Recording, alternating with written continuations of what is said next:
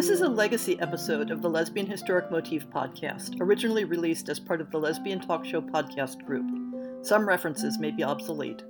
The show looks at lesbian-relevant themes in history and literature, has interviews and discussions about current historical fiction with queer female characters, including fantastic versions of the past, and presents new original historical fiction for your enjoyment.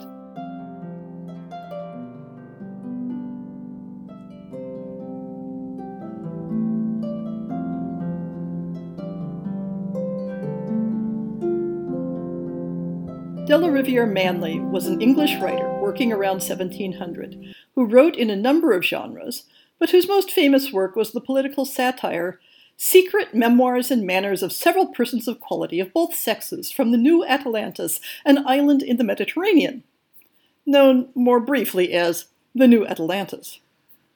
If you listened to the podcast on Queen Anne, I talked about how Manley was one of a number of satirists hired, or at least instigated, by Tory politicians to poke fun at their opponents. The New Atalantis only makes sense as a political satire if you can trace the connections between its salacious anecdotes and the real people meant to be understood as its targets.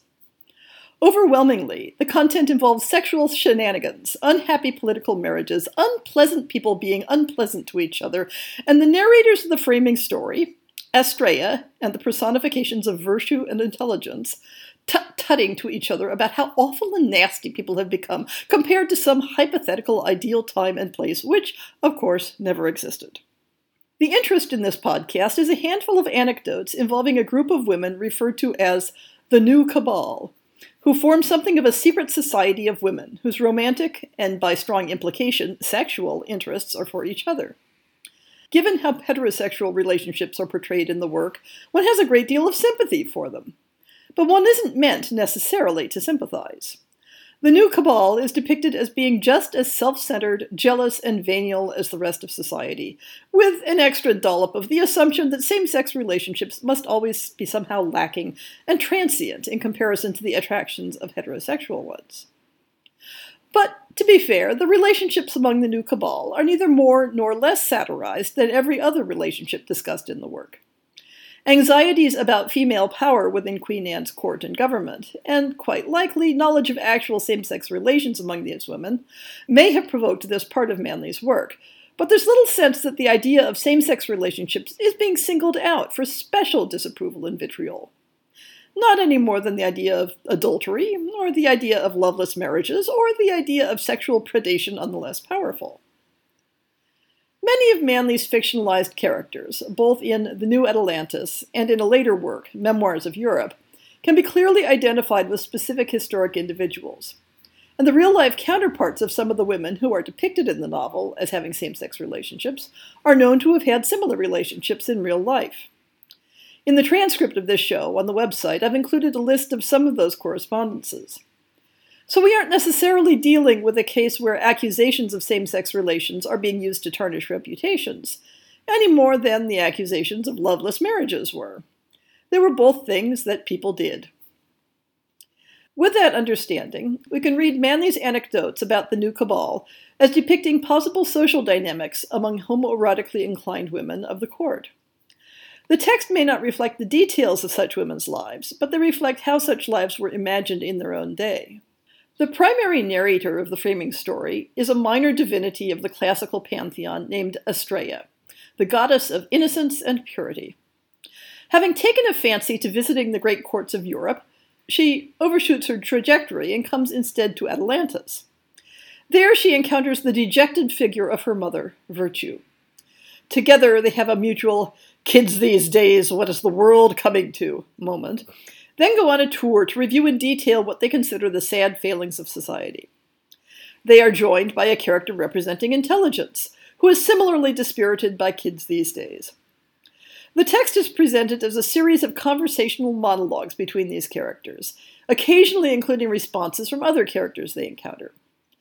Because the text is often complex and full of allusions, I've inserted my own explanations and commentary, which I will distinguish by tone of voice. Our scene opens as the trio watches some vehicles pass by. The open enjoyment of the passengers makes them speculate on how these people, of all they have met, seem to have escaped the sorrows and vices of the age. But as I discuss the travelers further, their joyful astonishment starts shading over into sarcasm and innuendo.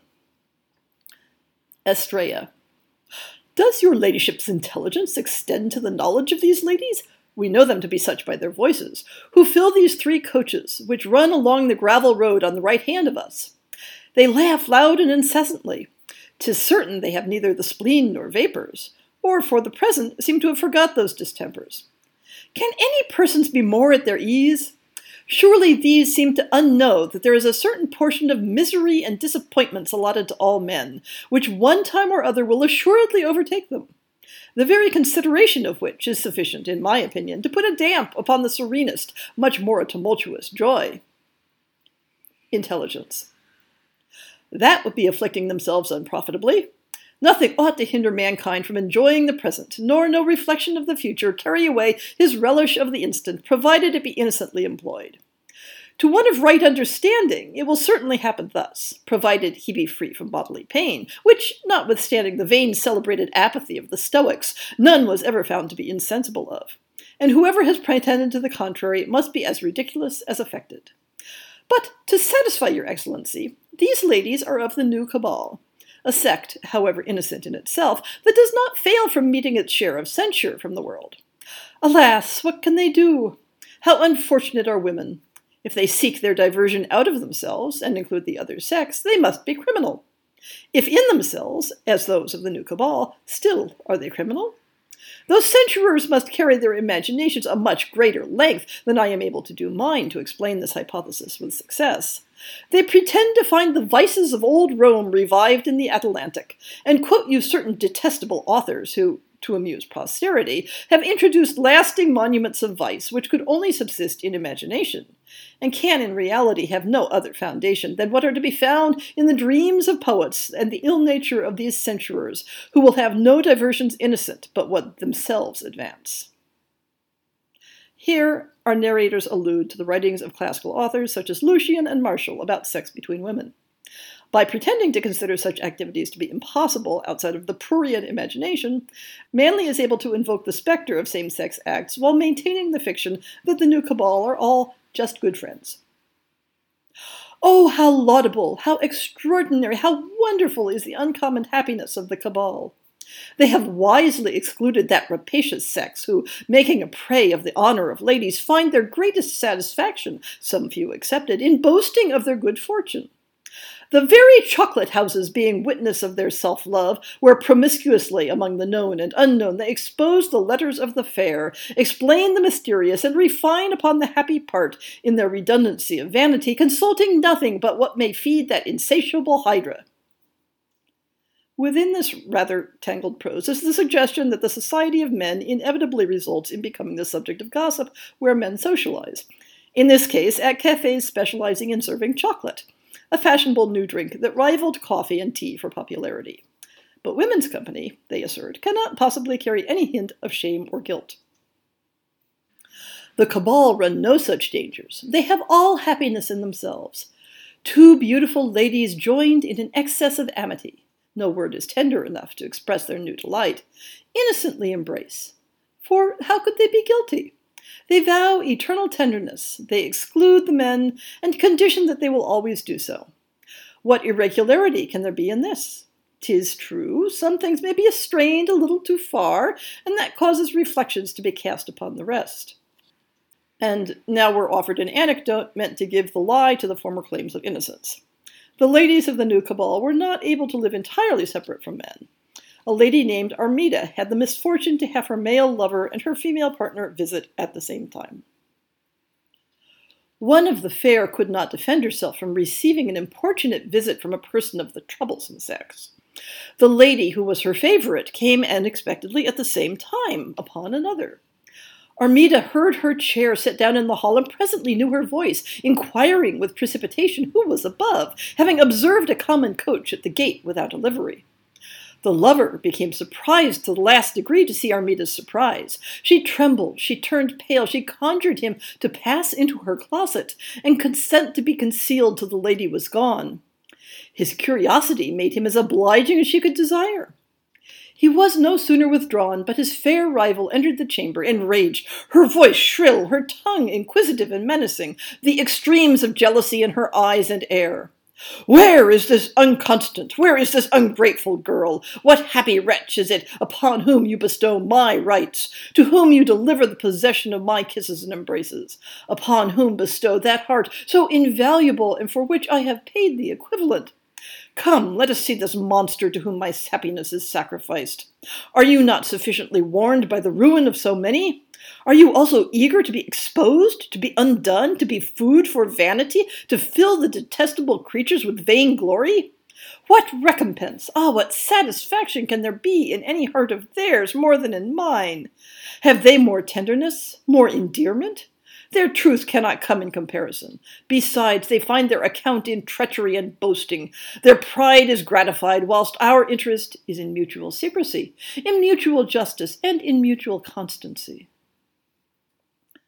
Such an excess of jealousy, of course, creates its own suspicions. The narrators scramble to provide an apparent defense, deliberately undermining it by offering a parallel to one of the homoerotic relationships of Socrates. Such excursions as these have given occasion to the enemies of the cabal to refine as much as they please upon the mysteries of it. There are some who will not allow of innocence in any intimacies.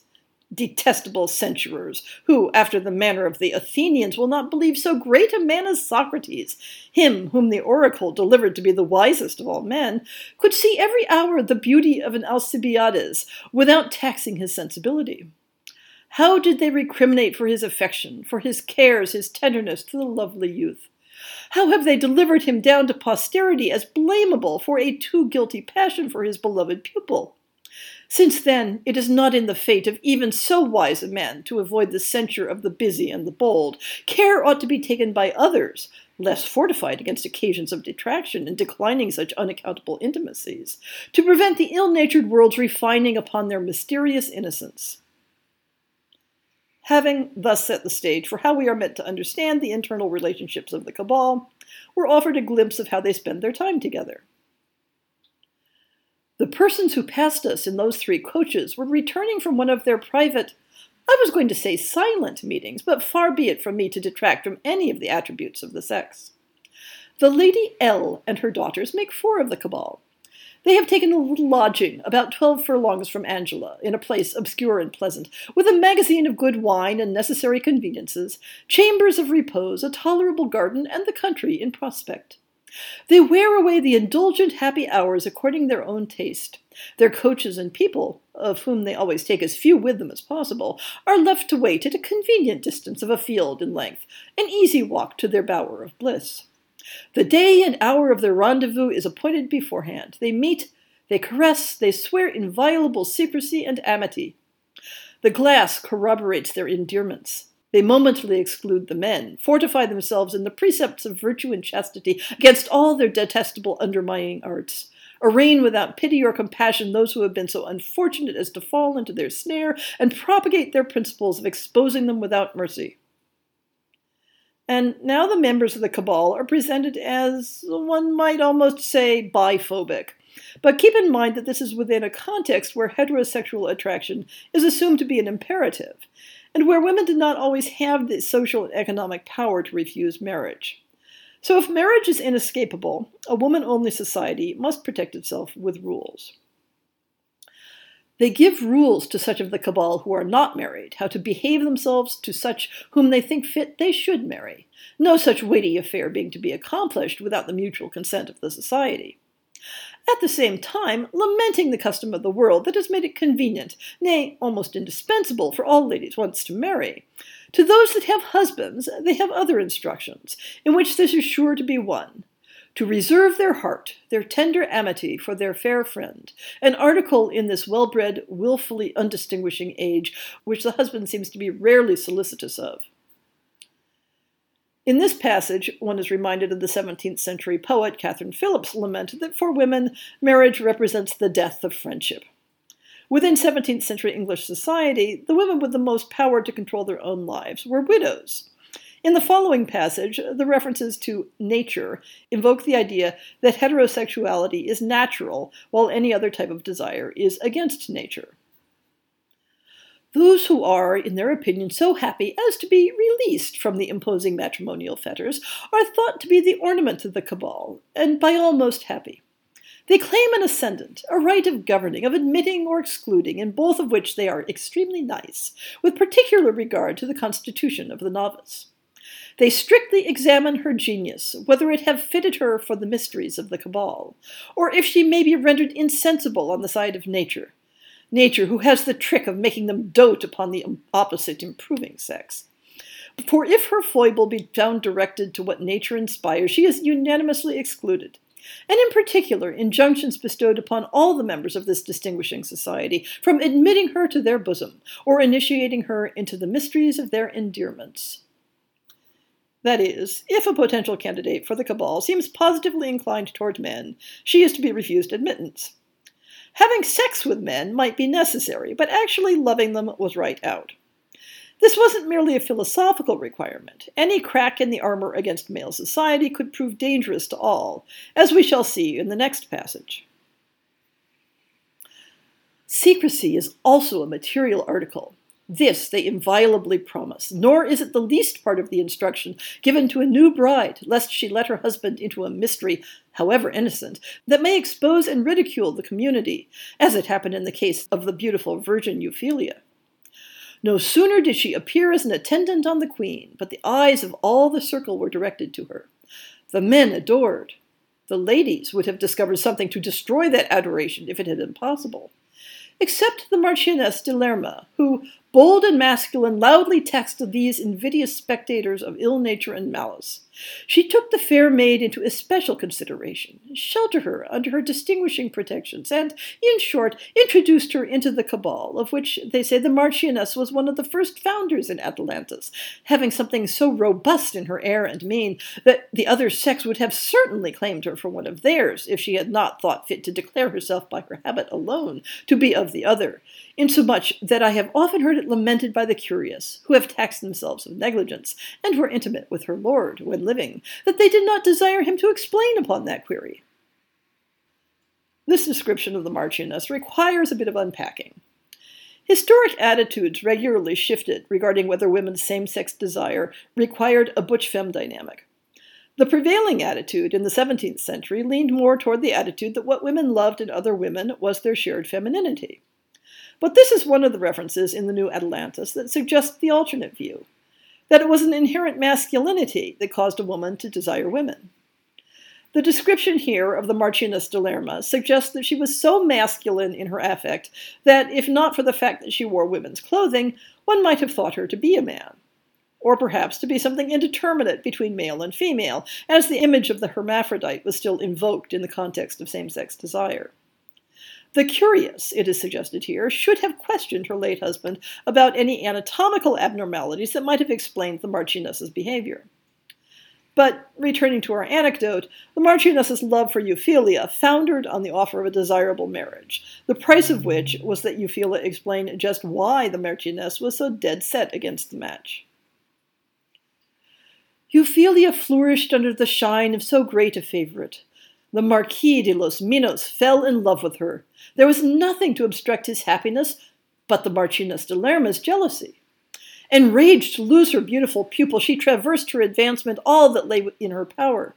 But the honor of such a marriage being conspicuous on the young virgin's side, she was forced to give up the secrets of the cabal and sacrifice the Marchioness's honor to preserve the opinion of her own. Some few such discoveries have happened to cast a taint upon the innocence of the cabal. How malicious is the world! Who would not avoid censure if it were possible? There is the interesting suggestion here that innocence was entirely a matter of keeping one's indiscretions secret, and had nothing to do with not committing them in the first place. We have another suggestion of a butch-femme dynamic in the following passage. Although, interestingly, both members of the romantic couple are said to cross-dress in order to go pick up women together. The word habit here simply means clothing, as in the phrase riding habit, rather than referring to a personal custom. The pseudonym Ianthe is, of course, a reference to Ovid's cross-gender character. We start to hear the snarky edge in the protestations of how these amorous adventures could not possibly be considered actual fornication. We must do justice to the endeavors of the witty Marchioness of Sandomir, when she used to mask her diversions in the habit of the other sex, and, with her female favourite, Ianthe, wander through the gallant quarter of Atalantis in search of adventures. But what adventures? Good heaven! None that could in reality wound her chastity. Her virtue, sacred to her lord and the marriage bed, was preserved inviolable. For what could reflect back upon it with any prejudice in the little liberties she took with her own sex, whom she used to cajole with the affected seeming gallantry of the other, engage and carry them to the public gardens and houses of entertainment, with music and all diversions? These creatures of hire failed not to find their account in obliging the Marchioness's and Ianthe's peculiar taste, by all the liberties that belong to women of their loose character and indigence. Though I should look upon it as an excess of mortification, were I the Marchioness, to see the corruption of the sex, and to what extremes vice may, step by step, lead those who were born, and probably educated, in the road of innocence, it may be surely counted an inhumane curiosity, and show a height of courage, more blamable than otherwise, not to be dejected at the brutality, the degeneracy of those of our own species. Evidently one member of the cabal had special license to remain bisexual. She is considered so beautiful and charming that she cannot be expected to confine her affections and favors to only one sex. This lady and her musical female companion are among those who can be connected with specific historical persons known to have enjoyed a romance together. The Viceroy of Peru's lady has a more extensive taste, her circle admitting the eminent of both sexes. None can doubt of her condescension to the men, and because she will leave nothing undiscovered or unattempted in the map of tenderness, she has encouraged the warbling Lindamira, low as is her rank, to explain to her the terra incognita of the cabal. Not one of them but think themselves honored by a person of her distinction and agreeable merit. To complete their happiness they seem to wish, but I doubt it is in vain, that it were possible to exclude the other sex, and engross her wholly to their own. But alas, what hopes! Her heart, her eyes, her air call for other approbations, the admiration of the men. In her alone, that diffusive vanity is pardonable, is taking. She undoubtedly knows herself born to a greater capacity of giving happiness than ought to fall to the share of one mortal. And therefore, in her just and equal distribution of beauty, she seems to leave none of her numerous favorites solid reason of complaint that they are not, in their turn, considered as they deserve. There follows an anecdote that I will skim over with a summary that explains why this lady abandoned men to join the cabal. One of the ladies of the cabal that was in the coach is a writer. The Chevalier Piero, without having much wit of his own, married her for hers. Though, with the addition even of gratitude, Zara could not find her happiness in him. He soon grew weary of Zara's affair, not finding it possible to come up to the height of her lovesick romantic expectations. She, who had all the muses in her head, wanted to be caressed in a poetical manner. Her lover, by her goodwill, should not be less than Apollo in his attributes of flame and fancy. Thus she would have been adored, but that was not to be expected from the Marquis, whose heart was engaged, nor could any but a poet answer the extravagancies of a poetess's expectations. Thus, disencouraged by the men, she fell into the taste of the cabal. Daphne was her favorite. Daphne, who when she first set out to travel the road of gallantry had all the reason in the world to expect a lucky journey, for her first guide, if you will believe herself, was no less a person than Count Fortunatus. And we now get a long, tedious summary of how Daphne was done wrong by Count Fortunatus, who blackmailed her into sleeping with him because she needed a favor for a relative. Having been discarded by him, then it was that she wrote for the stage, sometimes with ill fortune, sometimes with indifferent, but once with success. I could enumerate, were it not too tedious, many of Daphne's adventures, by which she was become the diversion of as many of the town as found her to their taste, and would purchase. Yet she still assumed an air of virtue pretended, and was ever eloquent, according to her stiff manner, upon the foible of others. She also fitted herself with an excellent mask called religion, having as often changed and as often professed herself a votary to that shrine, where was to be found the most apparent interest, or which of the priests had the best art of persuading. One of Ceres at length fell to her share, young, scarce initiated in her mysteries, and not at all in the prophets. But a husband was Daphne's business, the only means to prevent her from falling, when her youth and charms were upon the wing, into extreme contempt. And now we discuss inconvenient husbands. Zara, the poet's husband, is conveniently set off to war. Daphne, the playwright's, alas, takes her away from her friends, and she finds religion and respectability. Zara, who had introduced her to the cabal, but with infinite anxiety suffered that any lover should dare to engage where she had fixed her heart. But because narrow circumstances do not always suffer people to do what they would, Daphne was still forced to have lovers, though, if you'll believe her professions to her fair friend, they had no part in her inclination. In short, they seemed to live for each other. Zara, whose poetical genius did not much lead her to better the economy of her family, soon found the inconveniencies of it. The poor chevalier, her husband, stemmed the tide as long as it was possible, at length obliged, by his indifferent circumstances, to put himself into the army and campaign abroad. He left his lady at full liberty to pursue, with an uninterrupted goutte, her taste of amity and the cabal. But Daphne's marriage crossed her delights. How does she exclaim against that breach of friendship in the fair? How regret the authority of a husband who has boldly dared to carry his wife into the country where she now sets up for regularity and intends to be an ornament to that religion which she had once before abandoned and newly again professed. She will write no more for the stage. 'Tis profane, indiscreet, unpardonable. Controversy engrosses all her hours. The muses must now give place. In this next section, although Manly is presumably poking fun at these women's relationships, the actual details seem innocuous, or even praiseworthy. Lovers should lavish each other with gifts, share all things in common, and support each other. There are others of the cabal that lavish vast sums upon their inamoratas, with the impressment, diligence, and warmth of a beginning lover. I could name a widow or two who have almost undone themselves by their profuseness. So sacred and invincible is their principle of amity that misfortunes cannot shake. In this little commonwealth is no property. Whatever a lady possesses is, sans ceremony, at the service and for the use of her fair friend, without the vain nice scruple of being obliged. 'Tis her right. The other disputes it not. No, not so much as in thought. They have no reserve. Mutual love bestows all things in common. 'Twould be against the dignity of the passion, and unworthy of such exalted, abstracted notions as theirs. How far laudable your divinities will conclude of these tender amities, with all possible submission, I refer to your better judgments, and undisputed prerogative of setting the stamp of approbation or dislike upon all things. Keep in mind that this is a conversation among goddesses, hence the speaker addressing the others.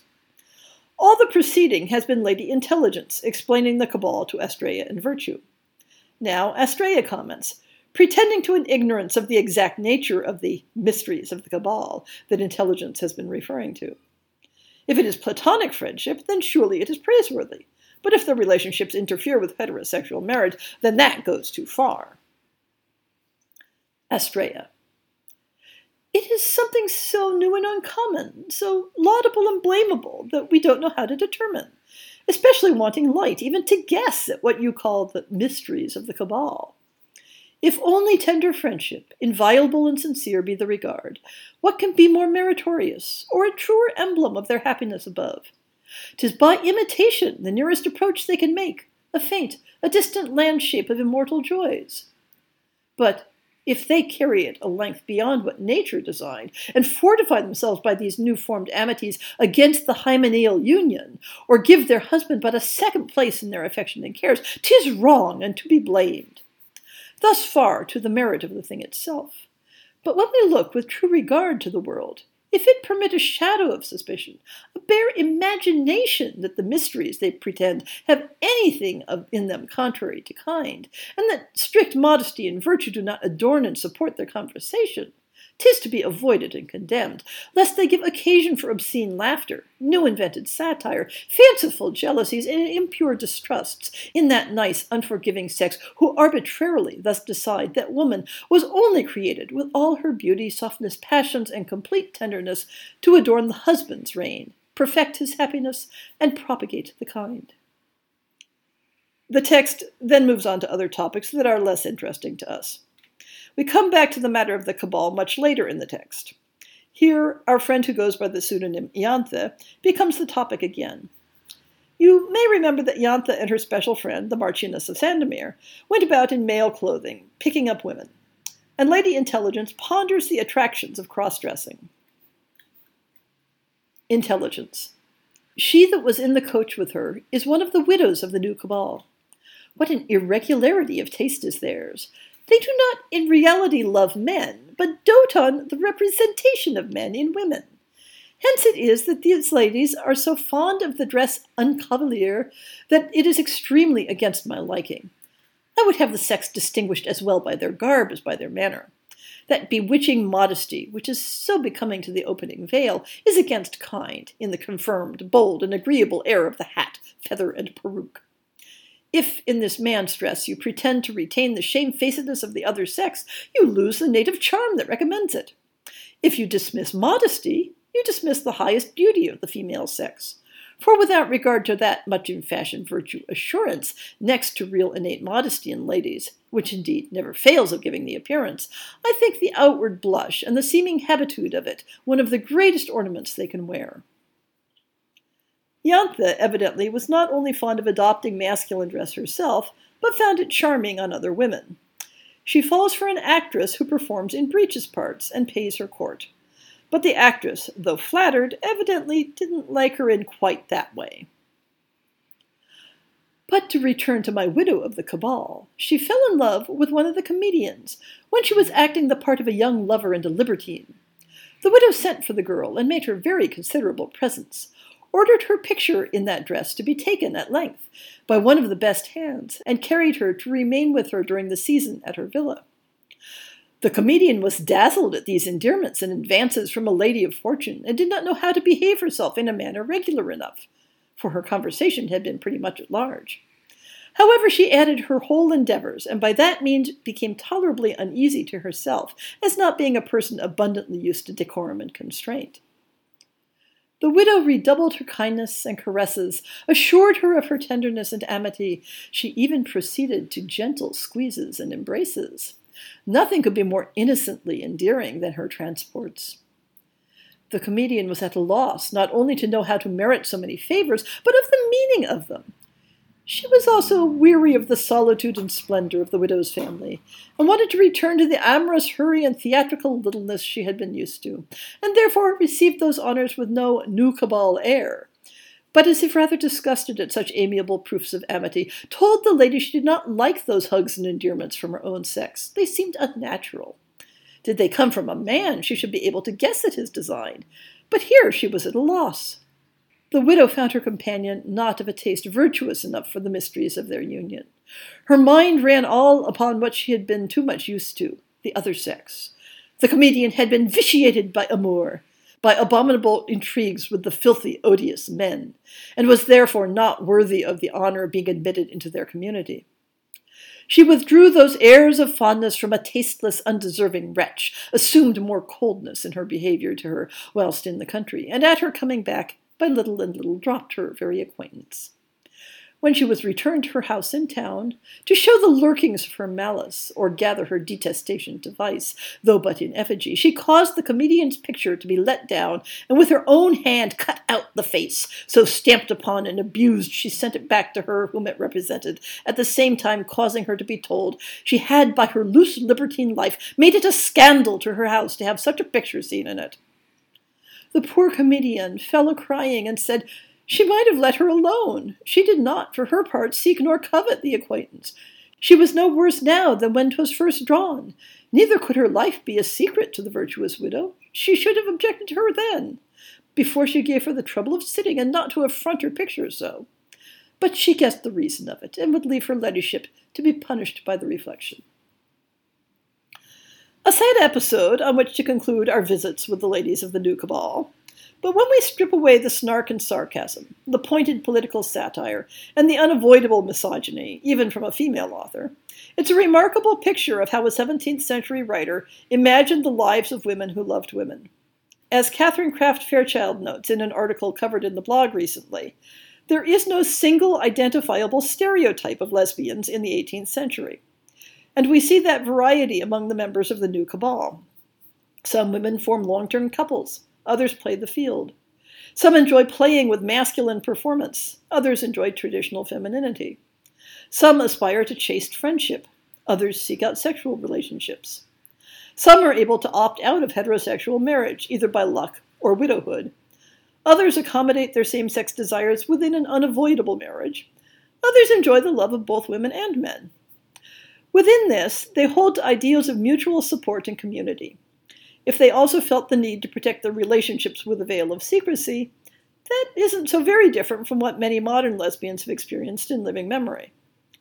These women's lives were not closely similar to ours. They had entirely different sets of assumptions, challenges, strategies, strengths, and vulnerabilities. But they were there, even hidden under the flimsy pseudonyms that didn't protect Manley from charges of libel. And we can be grateful to her, even given her satirical purpose, for giving us a glimpse of their lives.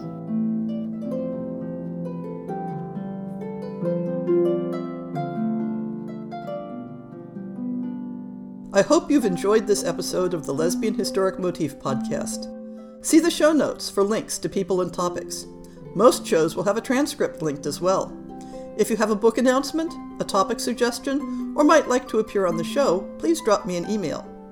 If you enjoyed this podcast, please rate it and subscribe on your favorite podcast app, and consider supporting our Patreon.